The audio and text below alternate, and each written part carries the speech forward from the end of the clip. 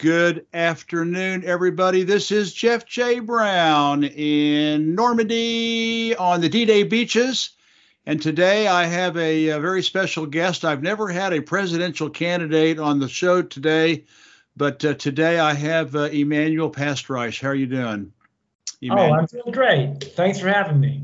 Well, I think you and I got in touch with each other through Substack because you and I both do Substack, and you made a comment on mine, or I made a comment on yours, and we connected. And I said, my gosh, Asia, and someone that has a lot of experience in the region and has an interesting CV for political office. And so I thought, what the heck? Let's see what's going on here. So anyway, Emanuel, just tell us a little about yourself and your background, and as much as you'd like, or as little as you'd like. All right. Well, I'm really honored to have this opportunity, Jeff, and to speak with everyone out there and say, this is not about the two of us. It's about all of us together imagining what the United States can be, and especially about Asia. China, of course, I was originally a Chinese major at Yale, and I spent a year in Taiwan, and I write and I'm reading and talking in Chinese all the time. After I graduated from college, I went to Japan, where I got my master's degree, and then I tended towards being a professor, although I'm not one anymore. And I then started Korean when I was at Harvard for my PhD. Went to Korea and I married a Korean. I lived there for I guess about 14 years of my life. Oh, wow. And this interest in Asia was not, it wasn't a romantic or indulgent interest in the exotic East. It was a sense that America's future was with Asia, and that we would need to have people, I wanted to be like that, who actually knew that part of the world. And later on, when I started thinking about politics, I wanted that to be my selling point, right? To say, I didn't start thinking about being a politician. In fact, not very fond of politicians myself, but it's a means of expression and going forward. I was thinking earlier when I was at the University of Illinois, so I taught Japanese literature at University of Illinois for 8 years, and then 2 years at George Washington University.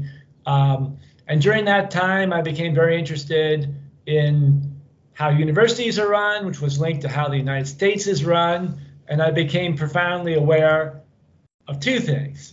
One was the degree to which the system is falling apart, that our thinking is fuzzy, our education system no longer educates, government no longer serves the role of government, and corporations have been infected with this virus, right? This mind-numbing, short-term profit-seeking mentality. And so at University of Illinois, this is already back when dinosaurs roamed the earth, right? We're talking 1999, 2000. Really started to feel that we had to work with Asia seriously, take Asia seriously as a partner, not to assume that Asia is entirely benign, that we have to be aware that there's evil and there's corruption everywhere. But we really, as Americans, have to understand this enormous geopolitical shift.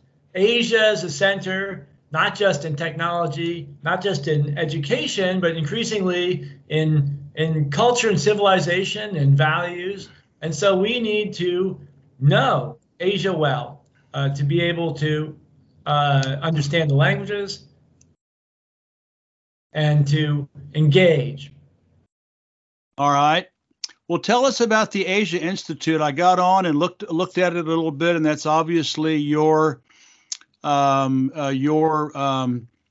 because you are the president. Tell us about it. When, who are the people involved? What is its mission? I noticed you mentioned you have a sort of like an homage to a person on the front page. Just tell us a little bit about the Asia Institute and what it does. Right. Well, the Asia Institute, when I ended up in Korea in 2007, when I basically could no longer do anything in DC. We put together this Asian student, me and a few friends in Korea, the United States, and Japan for an accurate reports, research about Asia as it is, and to get Americans to understand and to interact with Asians. We did science and technology, we did international relations, and also culture, because my background originally was in Chinese and then Asian literature, classical culture. And most of it was in Korea, mainly in Seoul. We used to do 4 or 5 seminars a month, but we've had at different times based on funding. Been in Washington, D.C., in Tokyo, in Bangkok, and in Hanoi. Basically now it's just Seoul and Bangkok. And we wanted to be a think tank that actually thinks about Asia. About Asia. I mean, I'm sorry to keep pounding that home, but that's sort of like when I thought about this idea of running for president, was to say, not only is it sort of novel, the idea of having a political candidate who knows Asia, but to say this should be a condition. You should not be allowed to run for office in the United States if you don't know 3 Asian languages fluently, that this is the future of the United States. Impressive. Well, tell us about your books. I know on your you talked about I Shall Fear No Evil and How to Take Down Billionaires. Right. Why should we read them? And by the way, I have links to, after we get finished, I will have links for his email, for Emanuel's email, his personal blog, his campaign blog, his U.S. provisional government blog, and also his books to download. So tell us about your 2 books. Right. So the first book, Fear No Evil, is a collection of I think about 12 of my speeches that I gave when I declared myself as candidate. So I was in Washington, D.C. In February or January of 2020, and I saw what was happening in the United States as the COVID-19 project got rolling. And I thought, this is a catastrophe. Clearly, both Biden and Trump were, I don't want to be respectful. I mean, they're senior, well-established sock puppets.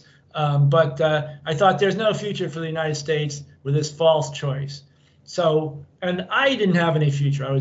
I was then unemployed. Basically, all my work had been shut down. And so I said, I'm going to just go forward, try and make a declaration which is based on fact, where the United States should be going, and identifying the real threats and opportunities out there. And so that's a collection of my speeches. And I think it would be very interesting for you to see what someone would write if they actually were giving us honest speech about what the United States is about, not pandering to their funders. And that was the whole point. I was cut off. No one's going to fund me. So I tried to make that into an advantage, to say, no one's going to fund me, i.e., no one's going to tell me what to write. I can write what is really seriously going on. And the second book, go ahead. Yeah, I'd say the other one, How to Take Down Billionaires, sounds really interesting, because that's the root of all the world's problems right there. Absolutely. I mean, obviously, billionaires are a product of a corrupt, decadent system, but they are easiest part to identify. I mean, the complicated question of how they got there is a little harder for people to understand. So I tried to get in a manual, sort of like 11 steps, how you take them down, and systematically. And I basically said, if you haven't done the first, in the last chapter, I say, if you haven't done the first 10 steps, then you're not going to be able to take them down. You can't just go to their houses and arrest them, because you have to systematically establish an independent system within the United States, an independent economy, independent thinking, independent organizations, which are not influenced by billionaires, multinational corporations, and of course, all these parasitic private intelligence firms that do their dirty work. Yeah, yeah. That's the $64,000 question. Is, I call them the trillionaire dictators, and in my writing, or the trillionaire dictatorship, and they really they basically own planet Earth. Although there are some countries that are much more independent than others, but yeah, I would probably like to read that book, and I you have the free download, so I'm going to go ahead and read that one for sure. And I've been talking to I'm supposed to interview a lady out in California who also I just read her book, How to Take Down an Empire. Oh, interesting. Teresa Coraggio, and so there's some really good ideas out there, and maybe after reading her book, I can compare some notes with what you I'd like propose. to learn from her. Yeah, I'll send you the link about her. We're trying to schedule an interview. Excellent. So that's what. So what do we need to do to get the United States back on track? Right. Well, it's no simple question, and of course, the United States is not really the United States anymore. On the one hand, we have all these evil plans being hatched in the United States, but on the other hand, a lot of it is not about the United States at all anymore. We have this spider web, and where all the assets, all these so-called American corporations are not American at all, right? They're based in the Bahamas or off seas, or in the sort of shadowy land between the UK, the United States, and Israel, which doesn't really belong to any country, but you shift around trillions of dollars in this what's called the spider's web economy, and that's basically who's in charge, this shadow empire, which you can't really nail down. This is what we have in the quick case of Ukraine now and Israel. The money goes, it's going to Israel, it's going to Ukraine. It's not going to Israel, and it's not going to Ukraine. It's going to this shadow empire, this spider web economy. So I'm not a magician. I can't solve your problems for you, but I can maybe give some hints, working with other thoughtful people like Jeff or Teresa to suggest a way forward. And I think the first is to recognize the truth, right? Recognize where we are. Speak honestly about it with your friends and family. First with yourself, right? Recognize that we are ourselves as citizens of the United States. We're essentially the equivalent of incest victims or rape victims. We've been abused by institutions and people around us who we trusted. In a way, it's sexually abusive in a sense. We've been violated, and because the violation is so profound in the way it impacted our own identity, we're unable to identify and to confront the reality of the abusive relationship we are in. And as a result, we're unable, whether it's 9/11, COVID-19, Oklahoma, or any number of other incidents like this. I mean, basically, it's right in front of your eyes. It doesn't require a PhD. You don't need to, don't have to be an expert in engineering to figure out what's going on. But we have to get over that trauma which has crippled us. That's, I think, really number one. And once we have that, then it's not so hard to figure out how to create an independent institutions and communities. But basically, I think it's going to come down to this to get the United States back. First is we have to go back to being a republic.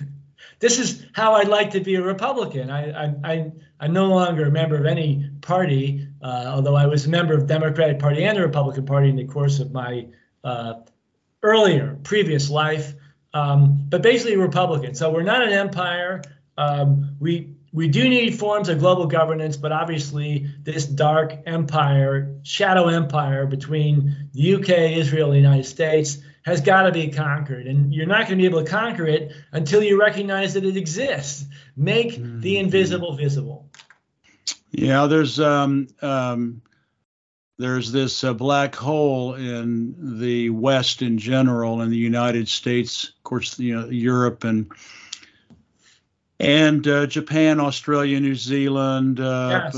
South Korea are unfortunately vassals of the United States. And but there's this black hole that we're not an empire. You know, no one wants to admit that we're an empire, and of Right. course we're the most the biggest and unfortunately the evilest empire that has ever existed. And we just simply took the baton from the Brits Right. after World War II. They were the evilest empire in the early 19th century, early 20th century, and then back into colonialism and et cetera. So, yeah, that's a hard nut to crack because no one wants to admit it, and that's almost, it's sort of like Alcoholics Anonymous. You know, I'm an alcoholic. Well, Right. That's true. I mean, Americans need to be able to say I live in an empire. That would be a big step forward. Right. Well, I totally agree. I mean, imperialism is a infectious disease, and we saw how it was passed on to the United States, as you mentioned. Of course, the whole process. What's the Quigley's book, Sorrow and Hope, about the process by which the United States was brought back into the empire. I mean, people, in some ways, for American audiences, I tend to emphasize the Constitution and Declaration of Independence because although they're not perfect, they define what our country is.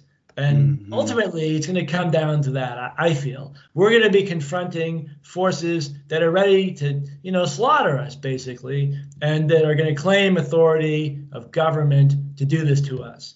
And in the bottom, at the end, I don't know, it's going to be 6 months or 2 years, we're going to have to say, no, you're not the government, right? This is the Constitution. This is the Declaration of Independence. It declares our independence from the empire, right? This free-floating, shadow empire, which is the British Empire. It still is the British Empire. We added the United States, added Israel and some other players, and Five Eyes, and beyond that. I mean, it even includes pieces of countries like China that are supposed to be our rival, which have been absorbed into this global invisible empire. But we basically have to be able to stand up and say, no, we are the government. We're the legitimate ones because we follow the Constitution. We follow this independence from the empire.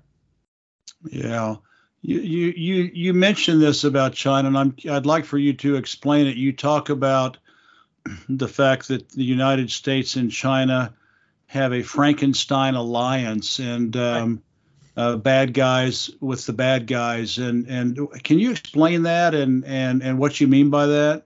Right. Well, I was recently in China for a month. I had a chance to speak with quite a few people, and I saw there people are very aware of what's going wrong in China, how the people in China are being assaulted, and they're also aware of what the role the United States, or I mean this shadow empire, right? I hate to say it's the United States because it's not really the United States anymore. It's like this cancer that's now taken over a large part of the world. But the United States obviously played a big role in that. But clearly, large parts of China have controls.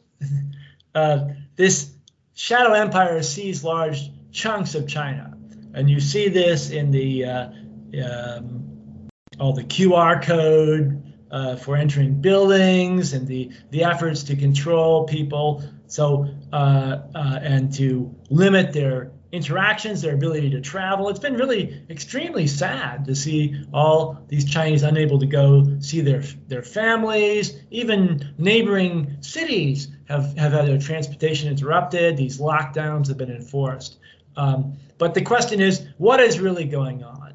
And based on what I've seen and what people have said to me off the record, it seems pretty clear that what we're looking at with the sort of new Cold War is basically an effort to hide this. It's sort of like a stop thief type thing, that basically large American multinationals and billionaires, which I sometimes like to separate from multinational corporations because they're not always the same thing, use their private intelligence firms to penetrate China. China was already, attacked by Walmart and Goldman Sachs and a whole, Blackstone, a bunch of private equity, especially from Shanghai out, and they've taken over parts of production and manufacturing. And I think the government of China is no longer fully able to control these attempts to create a colonized economy. Of course, this is what happened at the end of the Qing dynasty as well. That was the same strategy, and I say this in my article, The Third Opium War, which I make an analogy between what's going on in China now, this rabid attack by multinationals in China, and then blaming the victim, of course. It's classic. It's a classic strategy, right? You rape China, and then you say, oh, well, it was the Chinese who did this to us, right? They made up COVID-19. It's their Chinese totalitarianism that's being imposed on the world. But that's very similar to what happened from the 1840s on, where British then multinationals pushed opium as a drug.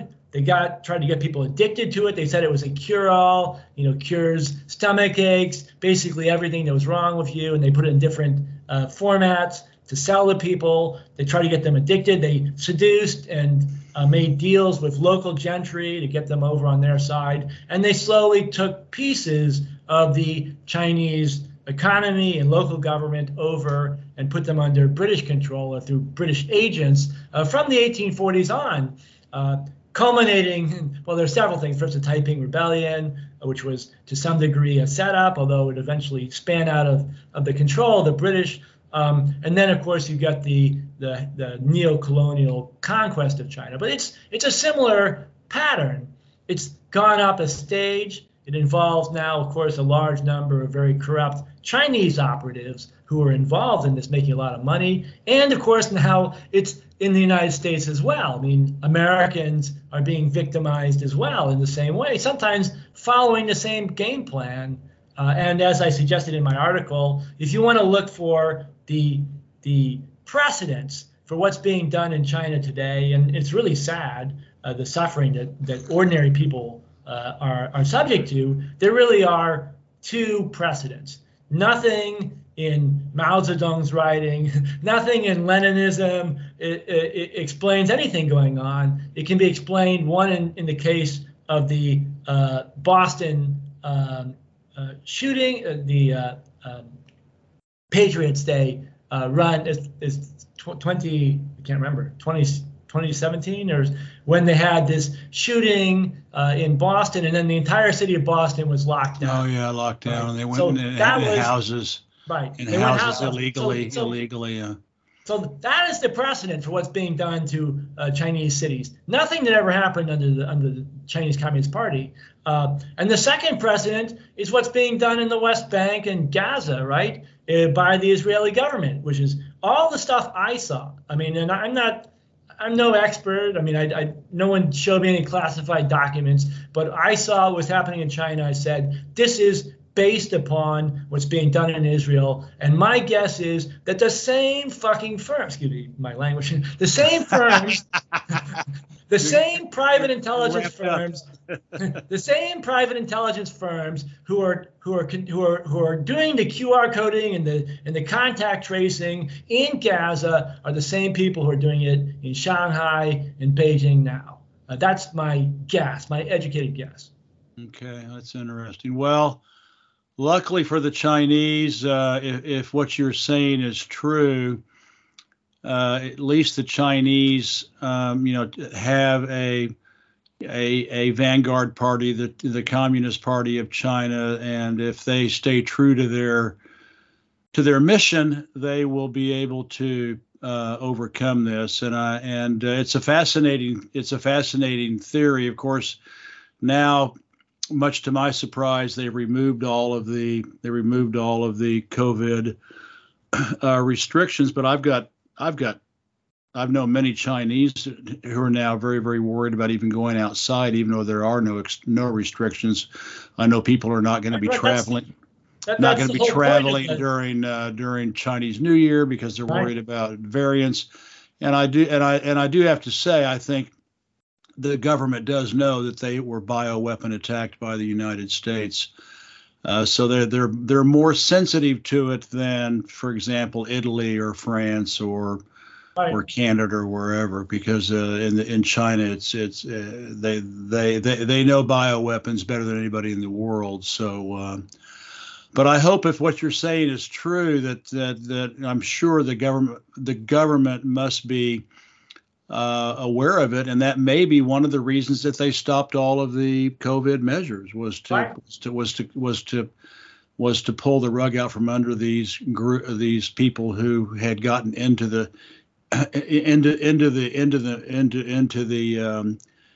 running of the country. So we'll have to see what happens. It's pretty interesting. Well, maybe I could say a word about the Chinese Communist Party in that respect. Yeah. So, I mean, obviously, Chinese Communist Party is an enormous organization. There are corrupt sections of it who have sold out to this global shadow empire. But there are other parts who are very bravely fighting against it. And if you walk around the city, like in Shanghai, you'll see these posters up, which basically tell people how to live a healthy life. They encourage, really decent values. And then you see these multinational corporations of all their consumer narcissism. And it's sort of like a battle going on in China between those who are trying to uphold a more decent life and those promoting this commercial consumerism. Yeah. And I'd also say one of the things we run into all the time in the United States is people say, oh, well, the government is the Communist Party. But actually, this is a much healthier situation in the United States, in which we are run by the Republicans and Democrats and corporations, which not a word about them in the Constitution. So we have a Constitution, doesn't say Democrat or Republican anywhere, but the laws are made and implemented by these criminal syndicates, which are not described. So at least China has a government, right? The United States doesn't really have a government. It's run by political parties, which are pay to play to multinational corporations and investment banks. And it's a terrible system. Yeah, I absolutely agree. Well, we'll see what happens. I tend to have faith in China. Their Confucian, Taoist, Buddhist roots, going back to, 2,500 years, and ethical governance instead of moral governance. And I just listened to the audiobooks of the first volume of Xi Jinping on the Governance of China, right. Volume 1, and I listened to it as an audiobook while I was swimming. Excellent. And I must say, after listening to that, I said, you know what? I think China's going to be okay. I think that there is the attitude, work hard, don't waste time, seek truth from facts. Right. Get down to work, get busy. I think they have a much, much better chance of surviving and thriving in the 21st century than the West does, which is individual, Marlboro man individualism, hedonist, and disgusting. Very, very, all this identity politics and confrontation. It's just. Our democracy is so confrontational. There's no cooperation, and even poor Franklin Delano Roosevelt, had to fight like crazy just to help win, World War II. I mean, it was just he had people fighting against him during his entire tenure. So anyway, we'll see what happens. And when were you in China? I'm just curious. It was in October, the month of October, basically. Oh, so really? So just about 3 months ago, 3 or 4 months ago. Okay. And so I wrote about in my article, the Third Opium War, in some detail about what I saw and how I interpreted it. But I mean, it is a war. I mean, I wouldn't underestimate the severity for many Chinese. And I wanted to respond that I've seen for example, the speeches given by Chinese politicians. I mean, Chinese politicians are allowed to and even encouraged to give speeches for an hour. I mean, basically the way Frederick Douglass or, Lincoln did in the old days, actually talk about policy and link it to a philosophical goal for the nation. Mm-hmm. I mean, in America, totally impossible. You can't speak for more than 3 minutes. I mean, basically, and it's all these platitudes, no policy. I mean, basically, American newspapers don't report policy. They report, fluffy garbage. And so you can't really figure out how America, I mean, I have some idea of how America works, but I had to work at it. I mean, it certainly wasn't given to me by by Bezos' Washington Post.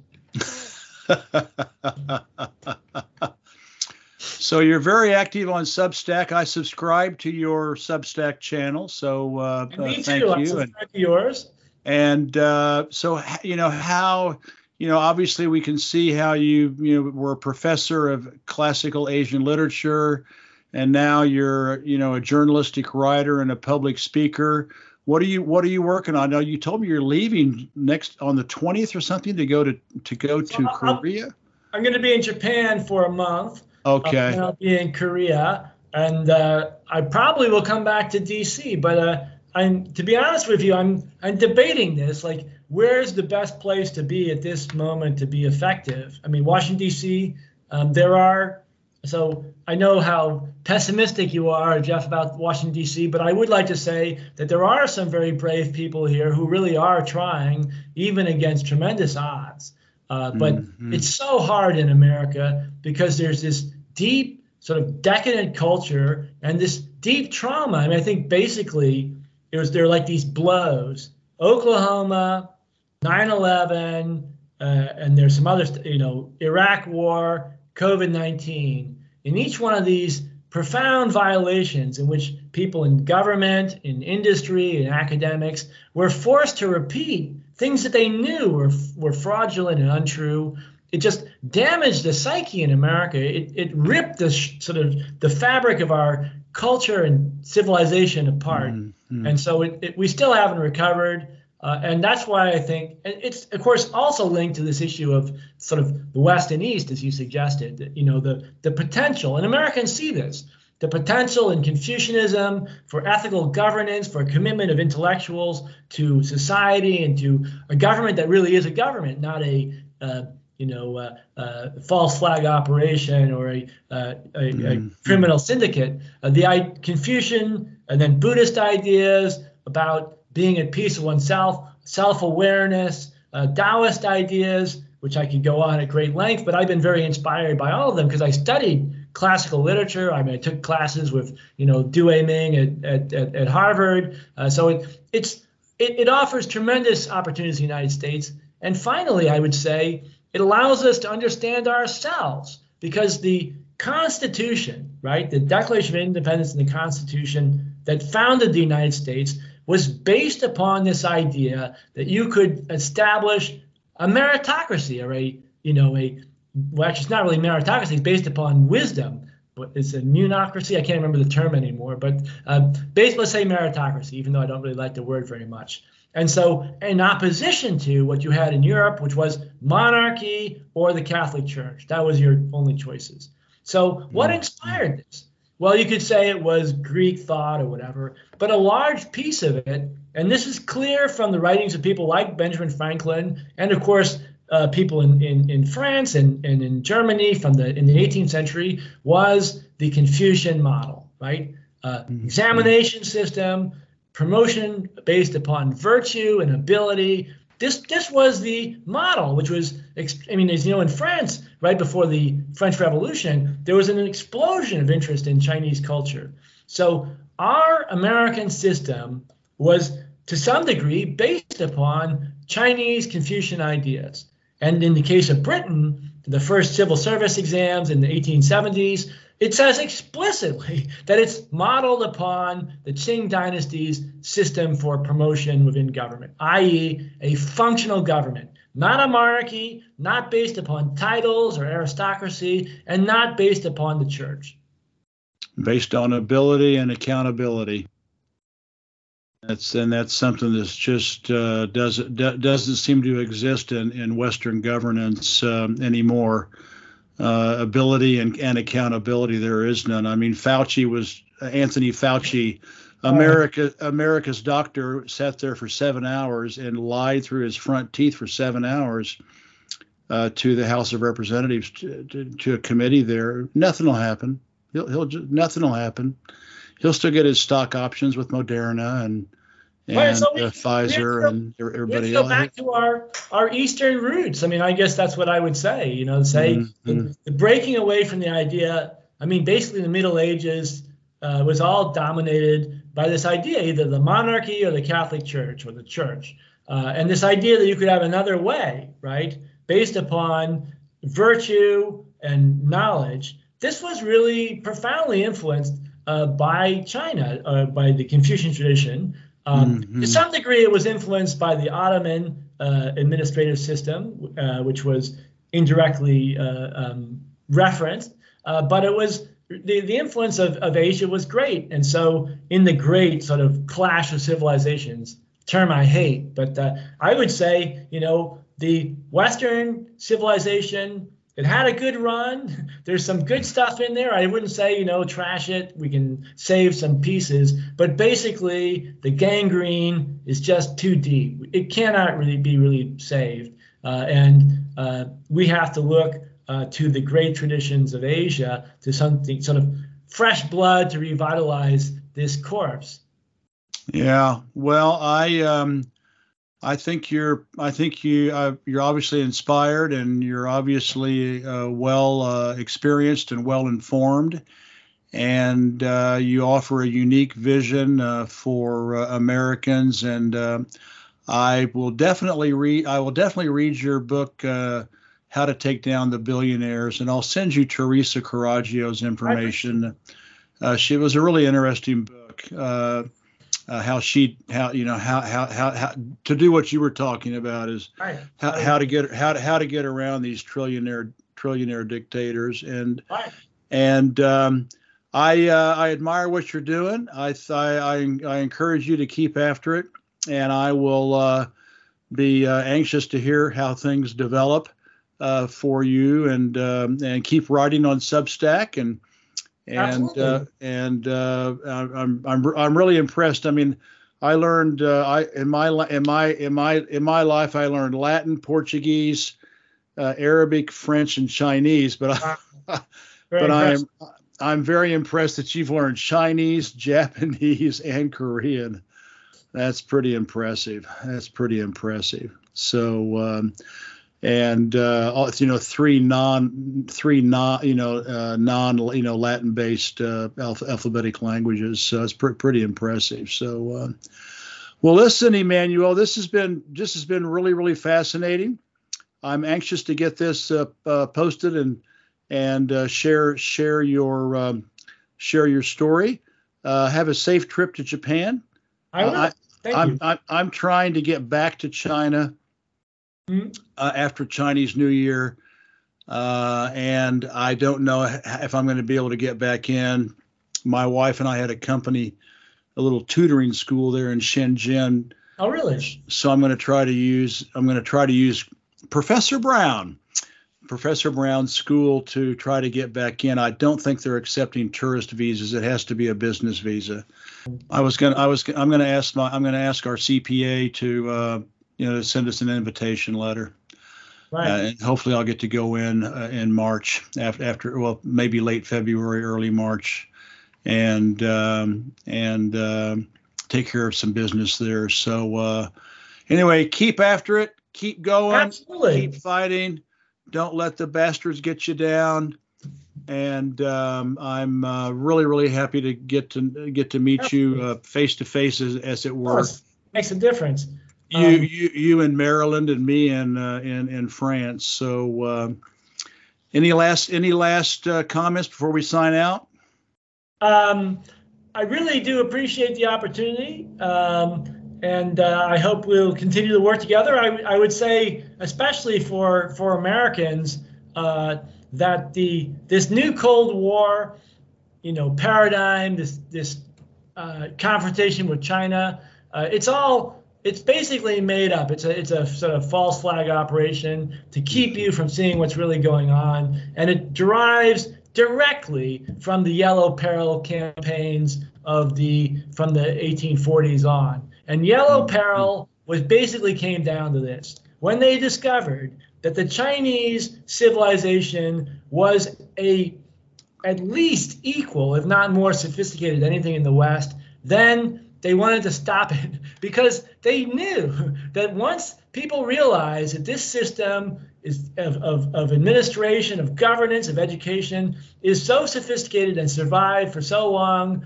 so effectively, they didn't want this option to be on the table. And now I think it's happening too. I see all over America people interested in Japanese Buddhism, Chinese philosophy, Korean food, etc. And the shift has already started. But those forces of the Western tradition are just fighting tooth and nail to keep us from realizing the potential over there. Mm-hmm. Emanuel, thank you very much. And let's say goodbye, and then I can go ahead and stop.